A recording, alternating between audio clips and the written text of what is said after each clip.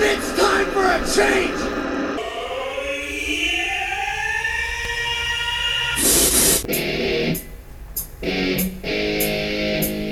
I have so much anger. I feel like I've been raped. In the face!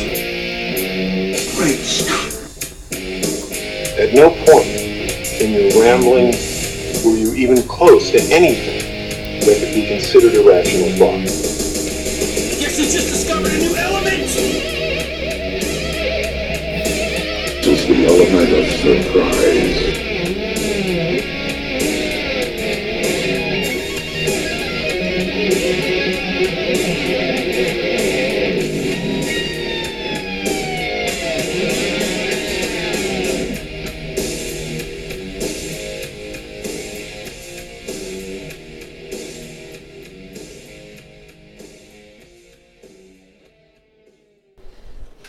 Testing 1, 2.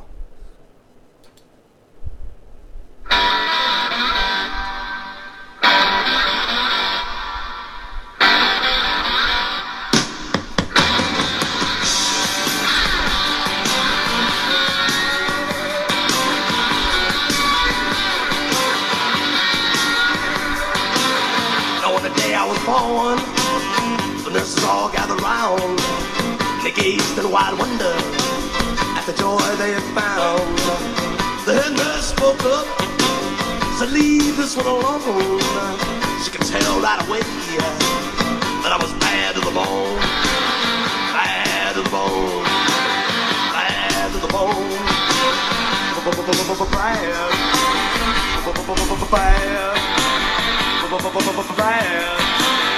bad to the bone. I broke 1,000 hearts before I met you. I break 1,000 more, baby, before I am through. I wanna be yours, pretty baby, yours and yours alone. I'm here to tell you, honey, that I'm bad to the bone, bad to the bone, bad.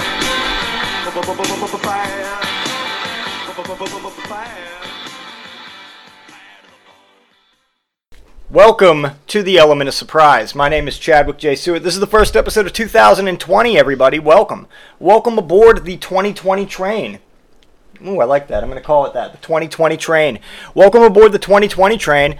And first off, if you want to find us, you can go to eosmentallyirregular.podbean.com. That is the hosting site. All the episodes are up there. Also, check us out at Facebook, www.facebook.com/EOS Mentally Irregular. We got the Facebook page. We got the EOS group on there. Join, like, review, yada, yada, yada, all that good stuff. Okay, without further ado, again, it's 2020. Let's get on the 2020 train. Choo-choo! Choo-choo! I like that. Choo-choo! Okay, no. So, you know what, Ash has been asking me lately, she's been reminding me rather, to discuss a certain topic. And I'm not exactly sure how to bridge the topic, but she's been asking me to talk about, and I'm quoting here, how much bubble gum you get from your girlfriend, is how she puts it. And I'm not even sure what that fucking means, but I'm going to do my best to guess. So we're all going to take this little trip together, okay? Now, I don't know when she says bubblegum what the fuck she's talking about. I don't know if it's a sexual thing in nature or if it describes some sort of action or event that I'm not aware of, or what the fuck it is. You know, I'm sure that the point is like when she said back that I blasted to the 80s. And it took me weeks to find out what the fuck that meant. Is in her mind, that means I masturbated to 80s music in my car on my lunch break at work. Which, again, I never fucking did. So I'm sure it's something like that. And I'm going to have to keep digging on this. But I mean, seriously. What in the fuck could bubblegum mean? What in the fuck could... How much bubblegum does your girlfriend get? Or do you get from your girlfriend? Or does your girlfriend have fucking mean? And, you know, I mean, I already know the answer, kind of, and that means it means that anything she fucking wants it to be. You know, which is probably the point but I'm sure it's going to be something about putting my face in someone's butt or some imaginary person with no teeth gumming at my balls or some stupid shit. Or she could take it in a whole different direction and say it's about smashing my dick with something or whatever else. I don't know. But she's been asking me to talk about this on the podcast. And in the end, the only person who knows what bubblegum for your girlfriend means is her. And I already know that whatever it turns out to be will likely portray me as some type of sex offender or other type of criminal.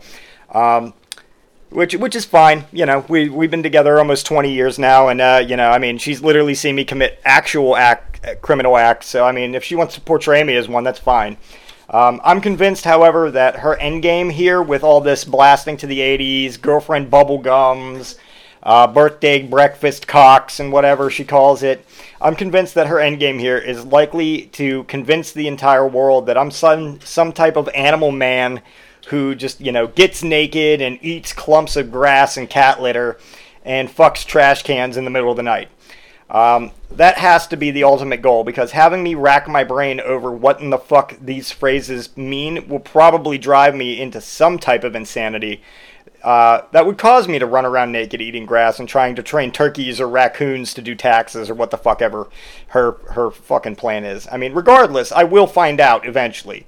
And no matter the result, I will inform you, the U.S. Army, of whatever the fuck it means, and then I'll explain how it's pure madness and lies, at which point Ash will say something like, it's 100% truth, and Anakin will drop a hot, I believe mom, because that's just how it goes. That's my life. 2019, 2020, 2045, that's my life. That's how it's going to go. No matter what the truth is, she'll want me portrayed as an 80s music masturbator who runs amok in the nude while eating hunks of dirt and sticking a double-A battery up my own ass or something like that. That's her end game. But that's something she wanted me to talk about, so I just figured I'd bridge that right off the fucking gap. There's no way to jump into 2020, jump onto the 2020 train. Choo-choo! No better way to do that than to just get through the fucking the bubblegum forest or whatever the fuck she's calling it right now. Okay. So, many of you know that I am quite the movie buff. I'm quite the cinephile, as it were. And, for all their hidden messages and their subpar plots, I do love me a good movie. And because of that, I do tend, from time to time, to dig a little too deep into these wonders of the screen. Original and rejected scripts tend to pop up, and I read those. Actors who were cast but then left the projects for whatever reason, I find out about that. And things of that nature, things of the like. That's what I get into. That's how I clear my mind. That and doing this podcast for all of you. That's how I retain some form of sanity in a world where, again, Ash wants me to be fucking eating grass and dead squirrels and some shit. But every now and again, I stumble down a particular rabbit hole, and I come upon something that's truly odd and thankfully never produced. Something that was edited out of the material and hopefully was never even filmed, because it's just too disturbing even for me.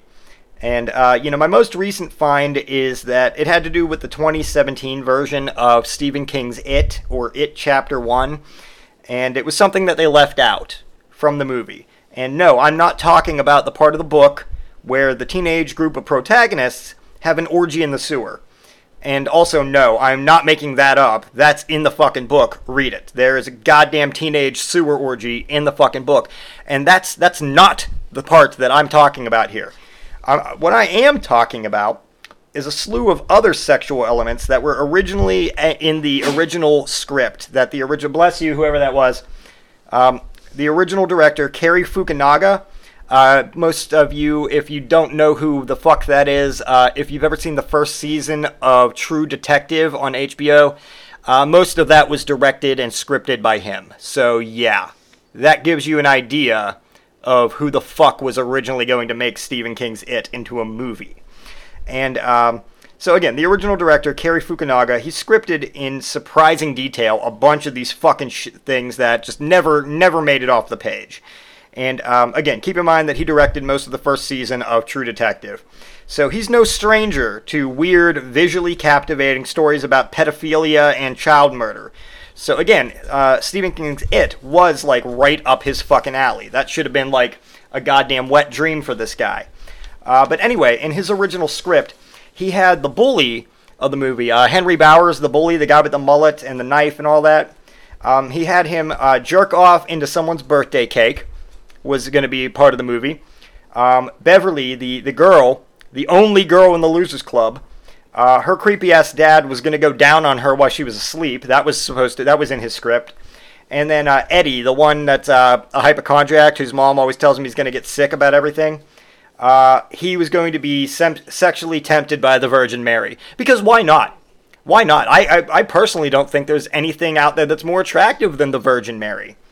No, I'm lying. There's lots of things. The Virgin Mary is like the least attractive thing in the world. Anyway, not the least attractive thing, but now I'm getting into a side rant. You know what I mean. Anyway, here's what I want you to do. Here's what I want all of you listeners, you faithful EOS listeners who stuck with me this far, all two of you that I'm aware of, I want you to go back and watch the original two-night TV version that had Tim Curry in it as Pennywise and Jonathan Brandis in it. Go watch that, and I bet you a full $1. I will bet you $1 that you will not find one instance in that fucking original where the bully fucks a sheep. In fact, even in the book, which again has a full-on teenage sewer orgy, that book has a remarkable lack of adolescent bestiality in it, and yet this Cary Fukunaga wanted to put this absolutely in his version. He's like, oh no, we got to have Henry Bowers fucking a sheep. It's not Stephen King's It until Henry Bowers fucks a sheep. No, it's Stephen King's It without him fucking the sheep, because at no point in time ever in the history of It did anybody fuck sheep. What the fuck is wrong with you, you creepy ass Japanese fuck? I just stumbled upon the answer right there. He's Japanese. So, I mean, that's just normal. That's par for the course for him. But yeah, his script, on the other hand, had Henry Bowers fucking a sheep not once, but twice. Twice. Because apparently one scene of him fucking the sheep didn't convey to the audience that the bully in this movie fucked sheep. That just didn't cut it. So he added a second entire scene into the script just so nobody was confused about it. And needless to say, Cary Fukunaga did not end up directing the films because the studio just didn't jump on the sheep fucking jizz cake pedophile bandwagon, right? Wrong! No, they were totally fine with that. The studio basically said, best script ever. Greenlight this motherfucker. Go. It was the fucking parents of the actors who were like, no, my kids aren't doing this. You mean not highly weird? Yeah, no, like I just said, the fucking studio was fine with that. It was the actors' parents who were like, no, my kids aren't doing this. That's because they all fuck animals and kids anyway. Well, I know that, but Jesus Christ, that's my point, is that it was the parents who were like, no. I mean, and you know, in a sense, let's just take a look at it from Cary Fukunaga's point of view here, because that's what I do. That's what I do. I can't just look at it from the way it is and from my point of view. I got to look at it from the point of view of the guy who wrote the script about fucking sheep. And, you know, all he wanted to do was film some teenagers doing things that would one day be used against him as trial evidence in a court of law. If you've ever... Yes, Bouse, I hear you. If you've ever seen Season 1 of True Detective, you kind of get the feeling that Cary Fukunaga is perfectly at home in a world of naked spaghetti monsters and sewer orgies. If anything, he's probably bored by it and waiting for something exciting to happen. You know, he could be in a room, in my imagination, I see him in a room full of just, you know, like, last days of fucking Caligula, Roman clothing, just full-on orgies, fucking each other while a group of midgets are naked on all fours, farting into tubas, and he'd be like, you know, I could really liven this Boarfest up with some cocaine, broken glass, and an East Indian Elvis impersonator with no teeth. Jesus fucking Christ. Bouse hates you. The takeaway here is an East Indian Elvis impersonator with no teeth, okay? That's the takeaway from this. Fukunaga is, for lack of a better description, a 100% high-class voyeur who found a loophole because he's a Hollywood director. So instead of illegal snuff films, which I'm not saying he doesn't have, he probably has an entire fucking library of those. He just makes edgy TV and film that focuses on Woody Harrelson's balls while a stripper sticks her ass in his face 2 minutes after Matthew McConaughey says time is a flat circle in The Ghost Memory of a Town. That's just who this guy is. And, it's not his fault. It's not his fault. Except for fucking is entirely his fault. Okay. So, let's see here. Anyway, yeah, that's the kind of shit that you find if you dig deep enough on the internet. So, you can either indulge yourself in that like I do and find out some of the most fucked up shit in the world, or you can keep living your happy little life under, protected by the veil. But, the veil is wearing thin, so... another thing lately is my son and I have been, let me start over. My son and I, and by my son and I mean he forces me to do this while he sits there and watches and then goes about his own business. He says, Dad, let's play some video games. Hey, Anakin, how was school? What do you want to do today? Well, you know what, Dad? I want to play some fucking video games. And I say, okay, buddy, what do you want to play? And I'll get into that, because first I got to make clear is that I do not fancy myself much of an online gamer. I mean, I do like to fire up the Xbox now and again and indulge myself in the errant game or two here or there. But as far as online gaming goes, I don't really care. I don't get involved in that. I don't have one of them headsets that I can talk to people on, and not for the games anyway, not for the video games. I got my mic here for the podcast, but I don't think I could hook that up to the Xbox, and if I could, I wouldn't want to. But you're just imagining if I did, right? I want you to. I actually want you. Well, I don't know that it would work, but anyway, I found myself, mainly because of Anakin's new love of cars, specifically old cars, playing a lot of a video game called Forza Horizon. Forza Horizon, specifically the fourth entry into the series, Forza Horizon 4. And it's a racing game, basically, and it's set in like this massive open world in like a fictional version of England, and it's got like over 400 licensed real-world car automobiles in there that you can win, unlock, or purchase, and they go from like as far back to the 1920s. It's actually really fucking cool. So I have to admit, I'm not really a car guy, but the game is fun, and the races are engaging, and so I keep playing, and I enjoy playing it really just a lot more than I thought I would enjoy it. But what I really want to talk about, though, is that this is, in fact, an online game, and during the races, you can see the other online gamers' names or tags or gamer IDs or whatever the fuck they're called pop up above their vehicles as they pass you by. The name that's chosen by the player to identify themselves to other players in that online gaming world. And I usually ignore them, but the last time I played, there was one that just was standing out to me, and I just kept running into them in like every other race, and then for like 6 straight races. And their gamer ID was, and I'm reading this, I'm quoting here, and I'm going to spell it out for you after I say it, The Fresh Maker. And all the E's in the words The, Fresh, and Maker were backwards 3s. They replaced the letter E with 3s. So they were the Fresh Maker. And I immediately decided that based on their gamer ID alone, that I hated them. And it didn't matter if I won the race, just so long as they didn't. And that became my goal for playing that game for the remainder of the evening. So I spent the races deliberately keeping an eye out for the Fresh Maker, and every time I saw them, I would deliberately sideswipe them or force them off the track or whatever the fuck I could do to hinder their chance of victory. Again, just because I saw that they named themselves The Fresh Maker. And then I started wishing that I had one of those online gaming headsets so that I could shit-talk them. I don't have one, so I just started making up a backstory for them and then decided on my own and was talking to my family about it while I was playing the game, because I couldn't talk to this Fresh Maker fucker, so I made up a whole backstory for them on my own. And here's what I decided. I decided that they're like a 13 or 14 year old boy named Kevin. And they have a mom who just butts into his business all the time. Kevin cannot get any privacy. Kevin's mom is just all up in his business all the time, and all Kevin wants to do all day long is just finish his homework, finish school, get home, and just play this fucking game. And now, he's gotten that, and here I am deliberately going out of my way to ruin that gaming experience for him because of the gamer ID that he chose. And, Kevin's mom was probably like, Kevin, get to bed, you've got school in the morning. And Kevin was like, one more race, Mom, I'm the fresh baker now. I'm the fresh baker. And and Mom was all like, Kevin, you're not the fresh baker. You're a 14-year-old Jewish boy. You've never made anything fresh in your life. And he's like, Mom, I'm the fresh baker. Shut up. If you've ever seen Die Hard with a Vengeance, it's Kevin Smith living in his mom's basement in that movie. Or not Die Hard with a Vengeance, Live Free or Die Hard.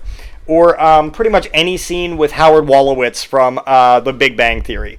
In his house with his mom. It's just that, wow, he's 14 years old trying to play this video game, and here I come fucking wheeling out of nowhere in a truck and just smash him off the road when he's about to win the race in first place. Even though I've cost myself the race, and I hold him there until I see that all the other racers have passed, and then I make sure that I get in there 11th place, and he gets in there 12th. And, he's probably like, fuck, who is this asshole? Why does he keep doing this to me? And Mom's like, Kevin, did you wash your yarmulke? We've got Yom Kippur tomorrow, or whatever the fuck that is. I don't know what it is. Funny side story. I did have a Jewish friend one time who told me this is incredible. This goes to show how just completely unaware I am of the customs of anything whatsoever, and just don't give a fuck, because I think that we're just all equal people, no matter what race, color, creed, religion, sexual orientation, or anything that you are. I don't give a shit about that. You're a person. You bleed the same fucking red blood I do. If you don't, you're an alien, and I want to know where your genitalia is at, which I detailed in the last episode. But anyway, we're all people, so it doesn't matter who you are, what you do. I don't give a shit about that. So because of that, I just don't bother to educate myself on the ins and outs of, ooh, you can't say this, or ooh, watch about that. So I had this Jewish friend one time that I used to work with at Best Buy, and I was talking to him one day about God knows what, and I'm like, hey, you want to come hang out with me and my buddies up at my buddy Tim's college? We play SmackDown versus Raw a lot. He's like, oh, I'd love to, but it's tonight's Rosh Hashanah, is what he said. Now, I've come to find out that Rosh Hashanah is a real thing in the Jewish religion, and it's not to be made fun of to them. They take it very seriously. So, but my response is, because I didn't know what the fuck Rosh Hashanah was, he goes, I can't do it, I've got Rosh Hashanah tonight. Tonight's Rosh Hashanah. I said, oh yeah, you know what, yeah, it's a bad night for me too. I've got ribba jib jib tub tub rub tub. And I just made up fucking sounds. And he looked at me with his face just went from a friendly coworker's face that might want to hang out with me someday to just this dead-eyed, glazed over, dead fish-eyed, I no longer like you, and we can no longer be friends, even at work face. And he didn't really talk to me much after that. But anyway, I digress. So yeah, anyway, I'm smashing into Kevin's car all this whole time because he chose to name himself the fucking Fresh Maker. And that, the thing is that that's on him. And, in my mind, I like to imagine that he probably went to bed seething that night. Just utterly pissed off at the world because all he wanted to do is enjoy playing his fucking racing game. And between his mom ridiculing him for being Jewish, even though she's Jewish too, and me viciously making it a personal goal to make sure he can't win a race, he now hates life and is probably questioning his faith. And I mean, for me anyway, calling yourself the Fresh Maker is clearly a sign that the way you view yourself is wildly, wildly out of control. Maybe I'm wrong, but it was enough to get me ranting at my TV and make my son and his mom laugh at my boiling rage. So it was more than worth it to me. Anyway, I do hope Kevin's mom doesn't give him too much shit because he's probably a good kid. I enjoyed ruining his gaming experience, but I honestly wish him no ill will. And hopefully I'll run into the Fresh Maker again, and I will continue to force him out of races for my own amusement, because he fucking named himself the Fresh Maker with the number 3 instead of the letter E in the words, like a fucking douchebag. What the fuck? Come on, Kevin. Keep in mind his real name is not Kevin, I just made up that backstory for him, but, come on, Fresh Maker. Okay, so another thing is that, I've discussed it with Ash to some degree, and we'd like to plan like a game night. Like we've been talking about this, like, yeah, we don't really do that much. We'd like to have a game night. We'd like to have some people of like minds and comparable personalities over to sit around and play games with us. But for those of you that know me, I do know that I got to address two things right off the bat, saying that we want to have a game night. The first thing is that I do understand, again, to people who know me, the term game night is a vague term that could mean anything from checkers to full-on nudity at a bus terminal. I get that, but I assure you it's just a plain old-fashioned night of card and board games with little to no genitalia involved at all.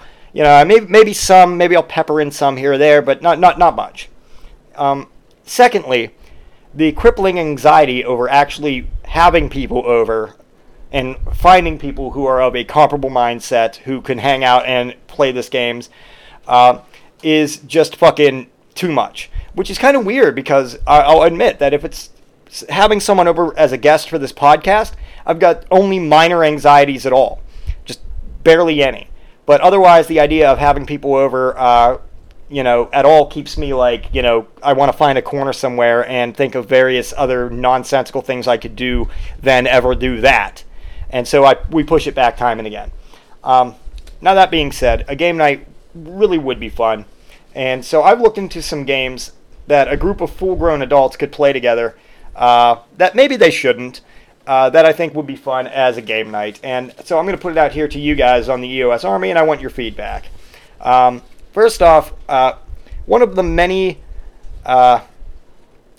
games I came across that I'm just like, yes, a group of fucking adults should definitely play this together, is one of the way too many Twilight Saga board games that exists out there.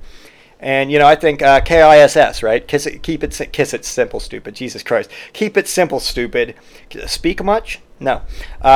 Keep it simple, stupid. So why not just go with Twilight the movie, the board game? And I've actually watched videos on YouTube of people playing this game, and I thought to myself, okay, add some adult men and women in their 30s to 40s, maybe a box of wine and some beer. This could be fun as hell, because I think of that kind of shit.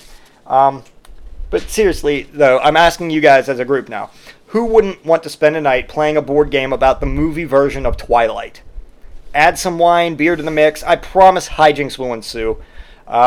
Plus, from the one video I watched where a group of teenage girls almost fought each other while playing this game, I'm assuming that almost fought to the death, by the way, over Twilight trivia, it looked like the kind of fun I'd want to have, and I kind of get the feeling that some of you guys would too. The next game I feel like a group of people approaching middle age would enjoy is the 50 Shades of Grey party game.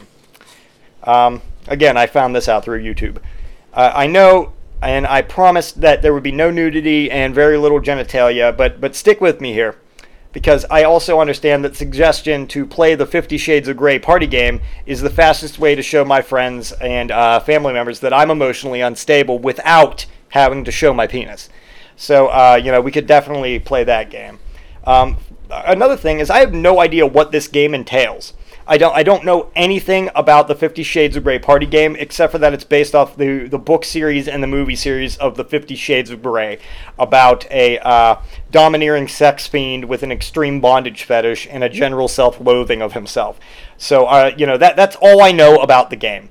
And that leads me back to what in the fuck could this game possibly entail, and exactly what do they mean by party game? What does that term mean to them? And, I think it would be interesting to find out together in a group, don't you? And finally, the third game for game night that I thought would be fun for a group of people who have comparable mindsets to my own, and is Don't Step in It, which is actually a children's game entirely devoted to not stepping in shit. And I'm telling you all right now, you put a group of awkward adults into a room, give them wine, rum and cokes, and beer, and then blindfold them and tell them to cross that room while avoiding stepping into fake piles of shit, and you're just going to have a great time. You just set up some cameras at various angles to record the whole goddamn thing. Make sure you email and text copies to everybody the next day. That's going to be a fucking great time. I'm convinced that this could be the apex of adult game night with friends. Not that other games wouldn't be fun. They just wouldn't be wine tipsy while avoiding fake shit fun, or what in the fuck do I know about sparkly vampires fun, or no, the ball gag's not on too tight, neighbor who I just met fun. You know, if you agree with me and you want to be part of this game night, love to have you. Reach out to me through the Facebook page or the EOS group on Facebook, and, you know, we can work something out. If you don't think this would be a good game night at all, also let me know why. Or just give me your ideas of what games you think we should add into game night. Okay, so as I often do, I do let my mind wander from time to time, maybe a little further than I should. And as usual, when I do this, the results are maybe a little more insane than I intended. But here we go anyway. So, from time to time, what me and my family will do is we will sit down on the couch, put on YouTube compilations of old television commercials, and watch them because it brings us joy. You know, and I can see a commercial from my childhood, and it just makes me feel good. You know, it's like every now and then I see that one that fills me with terror. Though, because of the implications, seem to be much darker as an adult than they were as a child. And so I'm going to discuss one of them with you now. So, you remember in the 1980s, McDonald's had a shitload of commercials with the Hamburglar in them?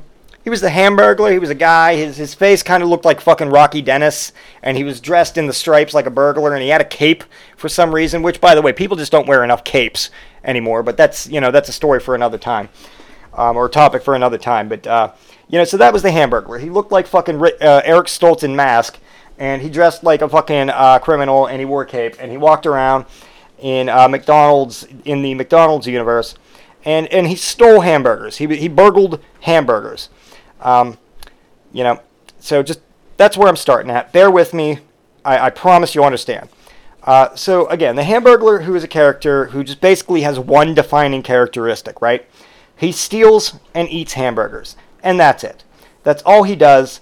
But these commercials also, again, establish that he lives in the same fictional universe as Mayor McCheese and Officer Big Mac, both of whom have hamburgers for heads, right? So that's kind of fucked up. But bear with me, there's still more. The Hamburglar steals hamburgers. Mayor McCheese and Officer Big Mac have hamburgers for heads. In one commercial, Ronald McDonald is in a classroom full of hamburger children, warning them to watch out for the Hamburglar, who then shows up. I guess he just fucking phased through the wall, or fucking just forced himself into existence in the classroom, and he just shows up and begins to burgle them right there from their seats. And the thing is if you watch this commercial, these hamburger children are clearly afraid. They're terrified. So this means to me that the Hamburglar is kidnapping and abducting school children.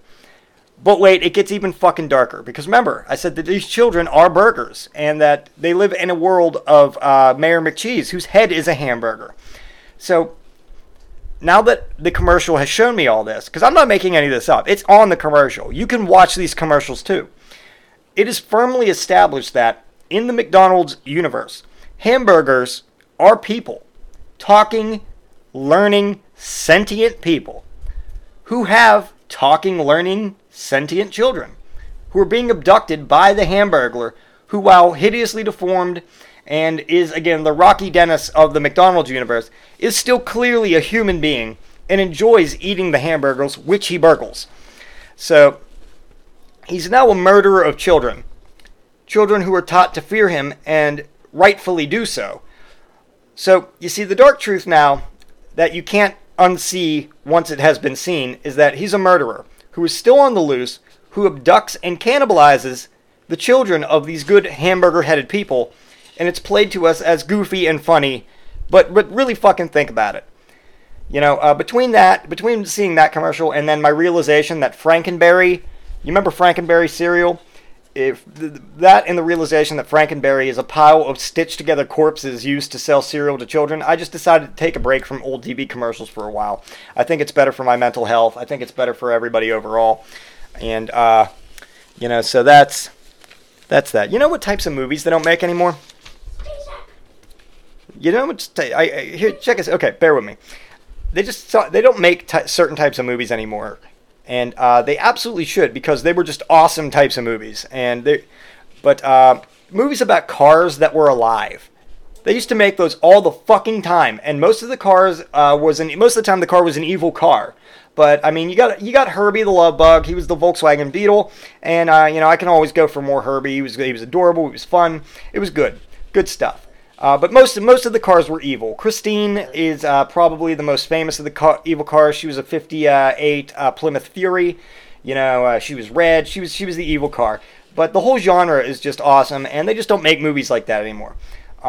In 1977, there was just a movie called The Car, and it's one of the best The Car is Alive movies in the entire genre, as is the 1980 movie The Hearse.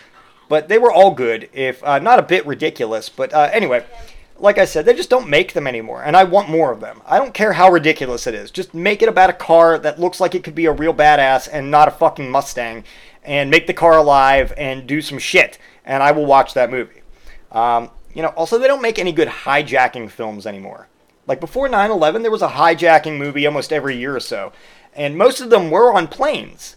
Every once in a while, there was a movie like on a train or a boat, but most of them were on planes, like Air Force One, Passenger 57, part of Terminal Velocity, I think. There were just a lot of movies about hijacking planes and trains and boats, like both of the Under Siege movies and stuff like that. But they just don't make those anymore, and I want more of that. Now, I mean, I get the why. I get the why we don't have a massive influx of films about terrorists hijacking planes or buses or ships or anything else. I get that. But they did make for good films. I mean, just think of Harrison Ford. Here's what I want you to do. Close all of your eyes right now, everybody. Everybody close your eyes. Close your eyes, everyone. And just imagine Harrison Ford growling, "Get off my plane," and punching Gary Oldman in the face. Wasn't that fucking awesome? Yes, it was. It was fucking awesome. And they need to make more movies like that. And you know what else they stopped making that I want more of? They stopped making body switching movies. And I'm not talking like where like a dude becomes like another dude, like Dr. Jekyll and Mr. Hyde. I'm talking like where two personalities, like a mom and a daughter, or an uncle and a cousin, get switched, or two neighbors switch bodies and switch lives. There's a few that have trickled in here and there. But it's just not like it used to be. And I'm talking about like the Freaky Friday type movies, like All of Me, where Lily Tomlin becomes Steve Martin for the duration of the film. Or vice versa, where Fred Savage becomes Judge Reinhold. I can only imagine that was an inexplicable hell, because who would want to be Judge Reinhold? But Fred Savage became him for an entire movie.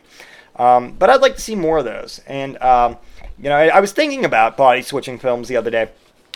And so Marvel's got Thor, Love and Thunder coming up, or the fourth Thor movie, where Natalie Portman is said to be playing Thor in the movie. And I know they're probably going to go with the whole multiverse version, and she's just a different version of Thor, but I think they're missing a real opportunity here if they don't go on the body switching route, like where her and Thor switch bodies, and thereby, because it's Thor, she gets all of his powers, or some shit like that. Or how about a movie where an evil car hijacks a plane at the exact moment the pilot switches bodies with the annoying kid from It and Stranger Things. What's his name? The one with the glasses. Perfect. I love it. Make it happen. Cast Emilio Estevez as the car and James Earl Jones in any role he wants. I want that movie. Make it happen right now. Okay. Last topic of the night, everybody. Last topic of the night. And it wouldn't be the element of surprise if I didn't get to vent about my hatred for the human jizz factory known as Cardi B. Again, said human jizz factory is still a thing. It's 2020, but Cardi B is still a thing, and probably more so now more so ever than in any point in time before. But I think that now that we're in a new decade, something drastic needs to be done.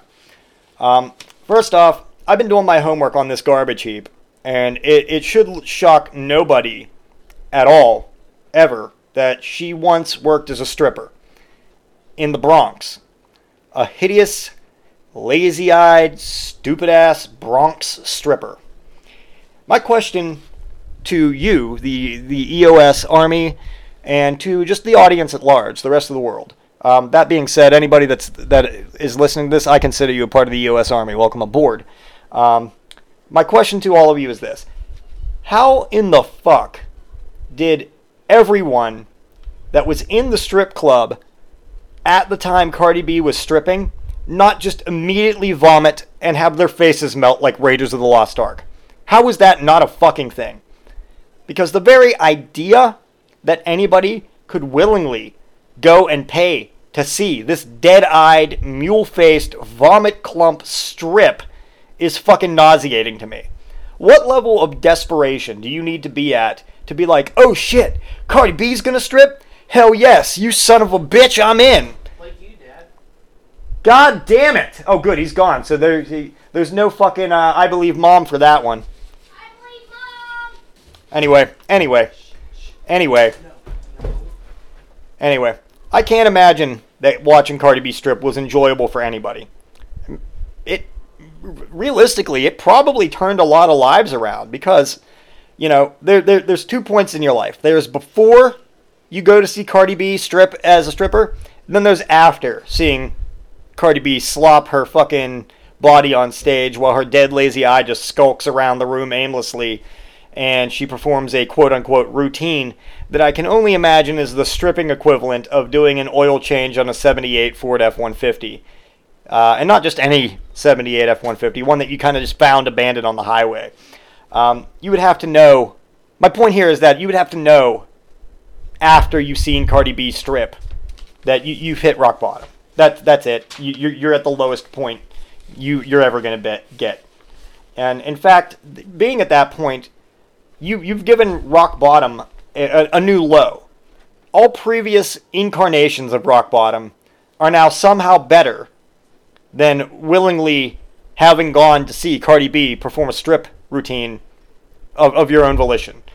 You could wake up in a ditch on the side of the road with no clothes on and no idea how you got there, with your hands and feet zip-tied behind your back, and that you're better off. You're better off than having gone to see, than you would have been. You're better off naked, zip-tied in a ditch on the side of the road than you would be if you had gone to see Cardi B strip. You could wake up with a missing foot and your mouth duct taped shut, and you'd be better off than the guy who went to see Cardi B perform a striptease routine. You could drunkenly cause a 12-car pileup that results in multiple deaths, and then have to spend the next 20 years in prison, and you're still slightly ahead of the guy who went to see Cardi B strip. That's just how it is. It's utterly fucking disgusting. And that's how utterly fucking garbage this raptress is. She is just the grossest fucking thing, and I entirely believe she may have been created or just congealed somewhere and somehow gained sentience. She's not talented. She's not attractive. Her face looks like a disfigured human pelvis. Her body structure looks like somebody tried to build a mannequin out of bags of wet garbage. She just looks like she smells bad. She looks like she just smells like old rotted celery and cheese that's just been out in the sun for a while. She has a kindergartner's grasp of the English language, and there's nothing good or redeemable about her. And yet the system continues to continue pumping her into our brains like vats of bad LSD. And it's a trip that I desperately want to wake up from. She's a creature that scientifically should just be studied and to find out why she exists. And then afterwards, her remains should be burned because they're almost certainly infectious. I bet that if you tried to dissect Cardi B, you'd find out that every part of her rather, is a separate organism working together to form a whole. Like in The Thing. And you all know that I'm going down a dark path when I start making references to my topics and comparing them to The Thing. So, maybe her dead eye would separate and try to survive on its own. And, maybe it would seek out like a new host body, like a parasite. And the new host body would become the new Cardi B. And the old host body would just melt. And, it tries to create the dead eye, it's like pops your eye out and sticks itself in your head while you're sleeping. And it tries to create a symbiosis with the new host body. But it goes through a few before it can find one that's compatible. The wrong host body, then it starts to break down and melt like the way a gremlin does when it's exposed to sunlight. And that's just how Cardi B operates. It's just her and her lazy eye. Her entire consciousness, rather, is just in her lazy eye, moving about from one host to another until it finds a suitable host. And it's existed for ages, and only now through, because of the way things are in our day and age, are we aware of its existence. And I think that I might be onto something there, and I'm probably going to just swan dive into a fucking rabbit hole on this one, to keep investigating into the prolapsed asshole of a human being that is Cardi B. And then I will share more with you guys at later times. Okay, so that was great. I had fun. Good episode, I think, to start off the new year. And again, happy 2020. Thanks for listening, and thanks for being part of the element of surprise with us. Before I let you go, while I still got you on the rails with me on the 2020 train. Choo-Choo! While you're still riding the 2020 train with me, I do want you to check out a fireside chat hosted by my good friend Ryan McCormick. That's available on Libsyn. It's an awesome podcast. It's a conversational podcast, and it's really kind of just like a journal into Ryan's day-to-day life over the course of a week or a few weeks or however long he records and decides that chunk of time is going to be an episode. But it's really good. It's really good listening. It's funny. It makes you laugh. It makes you cry. And it just makes you think, and it's good stuff. Not think mentally irregular the way I do, but sometimes, yes. And then I want you guys to check out Ian, Paul, and Matt at McSauce, the comic book podcast. They have got they've got their fingers firmly on the pulse of all comic book and pop culture related information. Check out Case in Point, hosted by my friend Justin Case, who is currently, I'd say, based off the pictures he showed and the information he's put up on his Facebook page, he is literally just months away from having transformed his entire car into Kit from Knight Rider, and that's just fucking awesome. My son is singing the Knight Rider theme in the background now. And then, of course, check out Lunch After Dark. Great podcast. Thank you, guys. Thank you for sticking with me. Welcome to 2020, and welcome aboard the 2020 train. Choo-choo! I fucking love that. It's like the gayest fucking thing I could have come up with. Alright. Thank you. Be good. Cue the fucking bear music.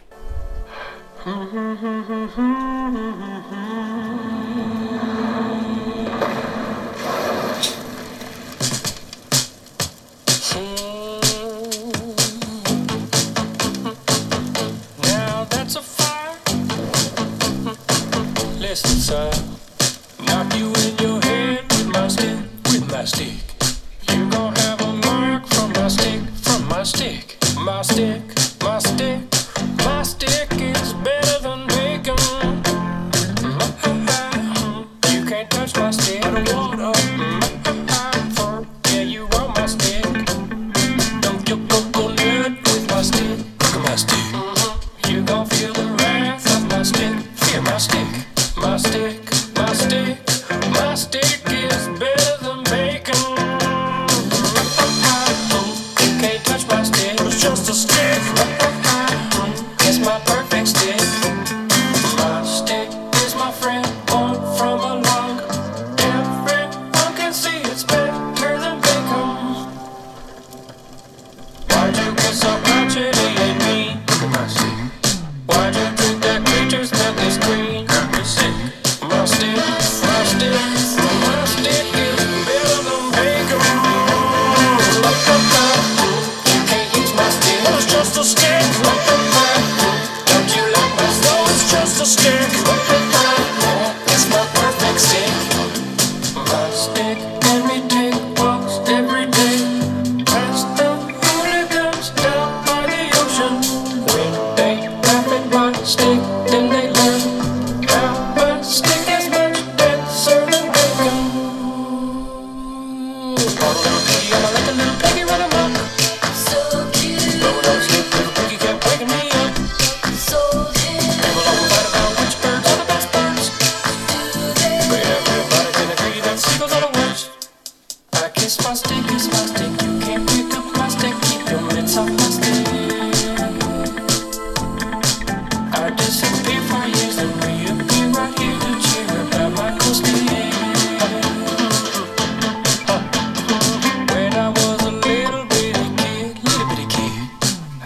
I get fat.